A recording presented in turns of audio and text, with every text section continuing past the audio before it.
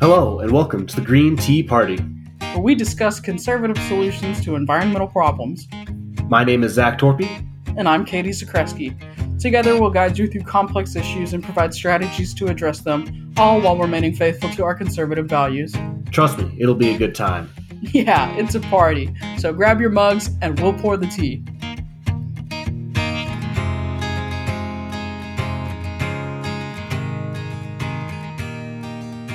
I'm getting ready for Thanksgiving, and I'm a strict vegan, as everyone knows. I have not eaten meat in about 16 years, but one of my favorite dishes before I went vegan was called turducken. Are you familiar with turducken? Yeah, that's when you got the turkey, the duck, think chicken also. Yeah. It's All the stuffed in one thing. Stuffed in the duck, stuffed in the turkey. And then with bread stuffed inside the chicken. Can anyone explain to me who thought of this? Zach, why? Just make as much meat as possible in one single dish. I mean, looking back, I don't even think I liked it that much. I think I just thought the idea was absolutely absurd, so I was entertained by it. But the vegan version is called tofuckin. Excuse my French. But what is that? What is that exactly? Some crumbled, I believe it's crumbled tempeh, stuffed inside of the block of firm tofu, right? Stuffed inside a block of seitan. So it's all a whole bunch of different vegan proteins, but it's the same Russian nesting doll type scenario. But I think it's hilarious every Thanksgiving when I roll up with my tofuckin, because it's just like, I love just saying it to people. Give my grandma's reaction. She's like, "Oh no, how dare you say that?" I'm like, I'm saying tofu. just the most ridiculous thing it sounds. I think that vegetarians and vegans, they make cooking, they bring it to like the next level. Like, to make food good as a vegetarian, you have to be a much better cook than to cook meat, because meat's always good. And vegan, I can imagine, just me, like, must be so much harder and much more difficult to make, just get that good taste that you get from meat. So True. That's impressive. Well, one thing you have to think about is that meat really just has the flavor of fat, if that makes sense, and kind of like a protein taste. Most of the flavor of meat actually comes from the seasonings that people use, right? So like, you think of like a steak, you might rub some rosemary and garlic on that. Well, you're going to get the same flavor, maybe not the same texture, if you mix rosemary with olive oil or any other fat that's vegan and then put it on some vegetables or a potato. It's kind of the same flavor, not quite the same texture. So I always like to remind people that I'm like, meat is just tasty because it has delicious fat in it, and you put delicious seasonings in it, right? You can put that delicious fat and delicious seasonings in things that are not, dead animals. Excuse my veganism. Katie has her soapbox about so many things. My soapbox that I whip out is my veganism soapbox, and it's how I speak from the heart. I speak from the heart whenever I speak about veganism. Well, we'll have to do an episode on environmental eating at some point. Yeah, we definitely will. Oh my gosh. That would send me. I would just be like, oh, so excited. Sorry, I would enter a frenzy, is as how my friends would put it. All right, well, I'm really looking forward to the rest of this interview with David Jenkins. He's been so amazing to listen to, and is such an expert and brings so much experience that I'm just learning so much listening to him. And yeah, I feel like David it's a great Jenkins is the what are they called? What are the children, the kids this day, the chillins this day call it? It's he's the GOAT. The greatest of all time. Greatest of all time? I thought it was the God of us all. No, it's the greatest of all time. Maybe the Church of Latter-day Saints has their own version. Oh, I don't know. I'll have to ask. Okay. Well, I'm excited too. Let's welcome David Jenkins on. David is the president of the Conservatives for Responsible Stewardship. He's got experience working under numerous administrations. He said he worked under Reagan back in the day, I guess when he first started. So he's got years of experience lobbying for environmental goals and proving his mettle against both sides of the aisle. Oh my gosh. David Jenkins, I have an intellectual crush on you. That is so cool. That is like amazing. I'm so glad that we've gotten him on the show. So, I mean, that just adds some little bit of steam in the engine of the Green Tea Party radio. Am I right? Yeah, and he's also a quote machine. You just brings out conservative environmental quotes from his memory, just off the top of his head. Very impressive. Wow. It's very fun to listen to. Wow. This is going to be really exciting. Let's get into it. And part 2 of our interview with David Jenkins. All right. Hope you guys enjoy. So, David, maybe I'm naive, but I'm an optimist. We've heard a lot of unfortunate news about how the world works and how the government works in the last few minutes. But I don't want to dwell on the negative. I want to have some hope. I want to have some optimism for the future. Are there certain policies or pieces of legislation that you're a really big fan of? You know, knowing the things that you do when you take a step back, whether it's a carbon price or a carbon credit system, or if there are pieces of legislation right now like the RISE Act or anything like that. Is anything on your radar right now is something that you can see being potentially helpful? Well, it's interesting. In the past, we've been in favor of, whether it's cap and dividend or carbon tax or carbon fee and dividend, all those things. But if you look at it carefully and you look at the energy market right now, the energy market in terms of price favors solar, wind, and nuclear over coal and natural gas. We've always been pro-market, right? What boggles my mind is when people who claim to be conservative, they want to follow the market when it favors oil and gas, but then when it favors renewables, or you see the market like EVs getting adopted, electric vehicles being adopted more, all of a sudden they come out against it. It's like, but it's the market. It's what We're supposed to support the market. It's doing what it does, yeah. and there's no red or blue or left or right energy. It's all energy. And what makes sense at a given time, it's based on what the market's doing and what technology offers. So it makes no sense to fight something as being lefty that's just energy, because it's not. There's no it's left a natural or right. transition. Yeah. I mean, we don't pay for things with salt anymore like we used to a long time ago, or use whale blubber. So things change. So our message to people is follow the market. Look at what the market's doing. I'll give you an example in Arizona. Solar plus battery storage for nighttime operation is selling for between $15 and $25 a megawatt hour. Yet there's a coal plant called Four Corners that provides a lot of Arizona's electricity. The cost of that electricity is $85 a megawatt hour. So if you're an electric customer, would you rather pay $15 to $25 a megawatt hour that's guaranteed to be that price for the next 20 years through a power purchase agreement? Or do you want to pay for the $85 per megawatt hour coal? Yeah, I'll take the solar. Yeah. Easy. Not even an argument needed to be made. That is crazy. Yeah. So if you just look at the numbers, the market is favoring renewables and even nuclear. There's a lot of nuclear out there now because, nuclear, most of the cost is up front when you build the plant. After that, the operating cost is pretty low.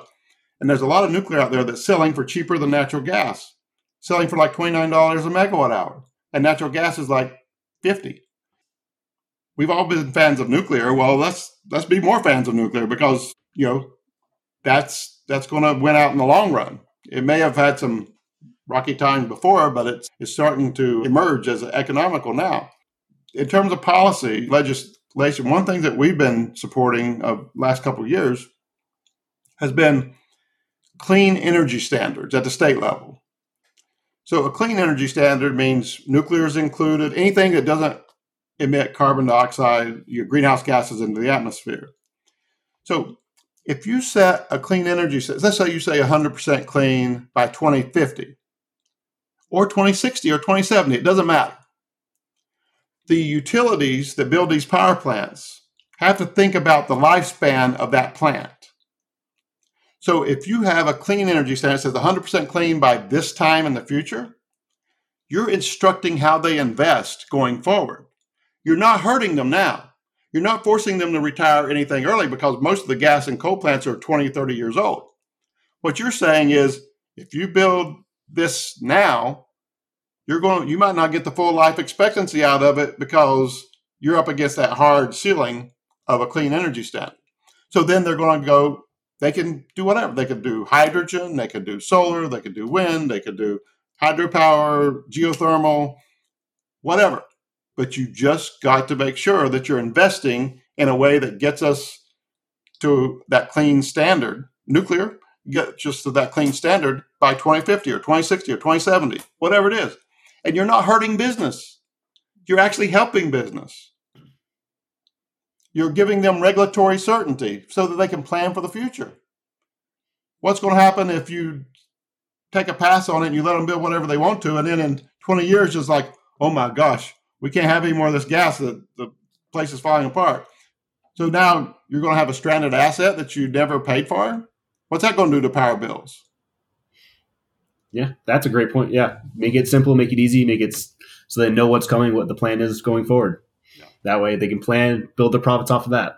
So to me, that's a conservative, market-friendly solution. Absolutely. Wow. So and the messaging around the cap and the fee and dividend proposal is kind of dated, because the whole concept behind fee and dividend was that we put a price on carbon, and then because your energy rates will go up, we're going to give that money that we collect back to the people to offset those costs. Well, when the market's favoring solar and nuclear and wind, there's nothing to offset. Right? So if you message around that, you're like trying to claim that somehow our energy prices are going up for doing the right thing, when actually the opposite is true. Our energy prices are going down for doing the right thing. Yeah, that's all about the messaging. Really got to convey the proper message, make sure they understand. Yeah. That's a great point. I've never thought about that. So in a lot of ways, some of the lefty environmental groups are actually counter-messaging what they need to be messaging. Wow. Because they're stuck on solutions that are 10 years old. Wow. Yeah, I hadn't thought of it like that. That so much of this not only needs to be translated in a way that obviously not just leftists can stomach, but also updated to, reflect the current market, current energy trends, and still be deemed, competitive in that sense. So, David, obviously, this is a show by young conservatives for young conservatives, and you've got a lot of excellent experience, and I think great advice comes with having a lot of excellent experience. So what is some advice that you would offer to young conservatives who are listening to the show, whether it's moving forward with a conservative environmental career or juggling both of those assets? What is just some general advice that you would give to young environmental conservatives? Well, number one is be bold. I think you've got to, if you care about climate and things like that, you've got to speak up about it. And you've got to go to the places where you've got the skeptics, where some of this misinformation has sort of settled in, and it's hard to get people unstuck. And you can get these people unstuck if you're one of them. You're in the meetings and you're raising these issues, and you underpin all your arguments with genuine conservative values and ideas. I like to quote Reagan a lot. That always helps break the ice. So, but you got to be there. I go to a lot of these conservative club meetings, and the average age is, north of 50. I can tell you that. So the young people who care about this stuff need to mix in and interject, the good information they have and the concerns they have and how that affects them as conservatives, and interject that into the discussion. Otherwise, like you said, feedback loops. You've got these same people just reinforcing their own misinformation, and it doesn't work. So they need to, what is this? The old saying is half the battle showing up, or 90% of it, whatever it is. That's what you got to do. You got to care enough to show up. It's not enough to tweet about it anymore. You've got to be there. Well, you do all of it. You do all of it, but and relationships. You've got to build relationships. One thing that helps me is that there is no questioning that I'm a true conservative. I mean, they can research me and Google me till the cows come home. they're not going to find anything suspect. And so they trust you if you're a conservative. And if they know your information is truthful and you're a straight shooter. And that trust doesn't come always instantly. Sometimes you have to build it over time. But being there. And also, I can't stress enough how our elected representatives need to hear from conservatives. I had one time, this was quite a while ago, but I had a staffer in a congressional office say, he said, if we get letters from 30 of your people, that is more important to us than getting 5,000 Sierra Club postcards. Okay, so we have the power. I mean, I guess you could argue from a good governance standpoint that maybe these, since these people are supposed to represent everybody, it shouldn't be that big of a difference, but it makes a difference. They want to hear from conservatives because, the more you're concerned about the base, they run scared. And if they know conservatives like them care about this stuff, it gives them courage. And that's what we need. That's powerful. So how can individuals get involved with conservatives for responsible stewardship? Well, our website's a good place to start. Go to conservativestewards.org. We're also on Twitter and on Facebook. But I would urge people to join. It's free. And then when we send out alerts and things like that, act on them. And one thing that we're always looking for, there's a lot of members and people, I know that they have their lives, everything's busy. But those people who care enough to go to a public meeting or go meet with their congressman or state senator or state house representative or write a letter to the editor about these issues. We need more of those people because, like I said, it's a lot about amplification. And, one thing DeSantis told someone after he vetoed that bad net metering bill, he said, I have gotten more compliments on that veto, he's telling people over dinner, than I have anything else I've done as governor. And we know those compliments didn't come from the left because he wouldn't care about those. It was the people that heard what we said on talk radio and took that to heart, and they let him know about it. And they were pleased when he vetoed that bill. We can do that all across the board. We just got to put the effort in. And that would be my message to people to get involved. And doing it under our banner is all the better. All right, so we're coming to an end here, but we'd like to close on a fun note. David, what is your favorite national park and your favorite environmental quote? Okay, well, my favorite national park is Glacier National Park in Montana. There's something about the scenery there that just is magical. And the wildlife. I mean, I've never been there without running into multiple grizzly bears. So hopefully not too close. Well, that's actually I love that because it's kind of it's the kind of humility we need to understand that we need to interact. We need to understand the environment. If you understand how to interact with things like that, then you're better for it.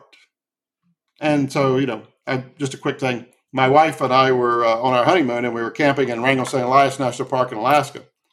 And we put our tent in a place where we didn't see any bear tracks. So because we wanted to, and we just went to sleep. The next morning we woke up, there were hundreds of bear tracks around our tent.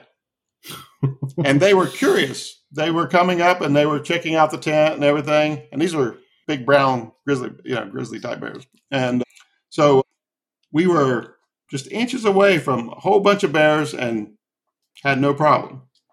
But and these paw prints, you could fit a gallon milk jug in the palm. It's amazing. Oh my gosh, that is crazy. But yeah, Glacier is one of my favorites. I haven't been to all of them, but I love Glacier. In terms of quotes, I'll give you two. One of my favorite quotes is from T.S. Eliot. He's a conservative poet. He said, "A wrong attitude towards nature implies somewhere a wrong attitude towards God." And if you think about that, And if you care about creation and our obligation as Christian stewards, that should tell you everything you need to know. And then another one's from Edmund Burke. He said, society cannot exist unless a controlling power upon will and appetite be placed somewhere. And the less of it there be within, the more there must be without. What he's saying there is that if you have self-control and you can control your will and appetite, then that's good. But when we people lack self-control, then that control has to come from somewhere else. And that's the role of government. So if we want government to do less, we need to be more responsible. Wow. Excellent. What a powerful note to wrap up on. Wow, David, thank you so much for joining us today. It sounds like you're up to great stuff, and thank you for sharing some of that with us today. Oh yeah, thank you for having me. I really enjoyed it. Thank you. Fabulous. I really appreciate you coming.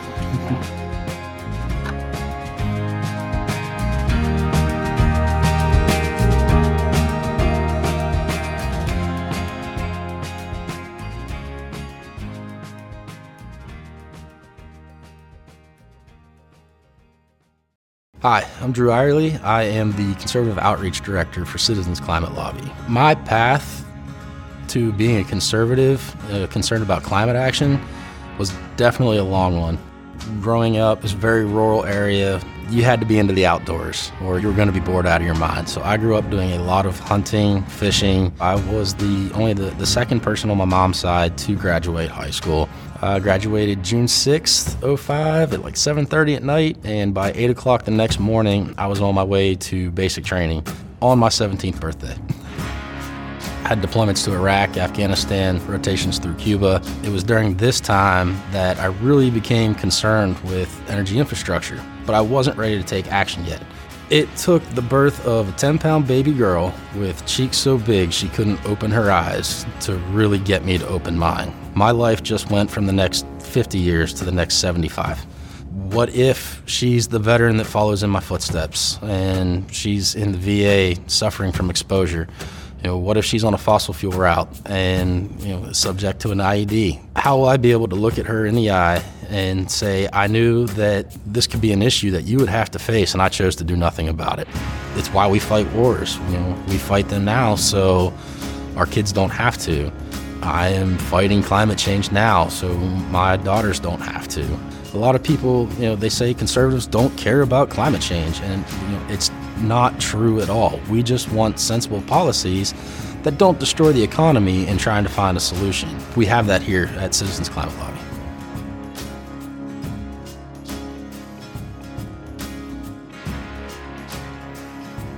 There are a lot of leadership opportunities for conservatives, especially in red states and districts with Republican congressional offices. Conservatives can also join CCL's Conservative Caucus. It's a national group of Republicans and other right-of-center individuals where conservatives can get together and regularly meet online and have strictly conservative-based conversations. Sharing our personal story is how we make a difference. Conservative and concerned about climate change? You're not alone. My name is Chelsea Henderson, and I host RepublicEN.org's Eco Right Speaks, bringing you weekly guest interviews and stories. John Kasich, Christine Todd Whitman, Congresswoman Nancy Mace, meteorologist Marshall Shepard. Each week, we have a conversation with an eco-right leader bringing you information, opinions, personal stories, and much, much more. Download, listen, subscribe, and join us each week on the Eco Right Speaks.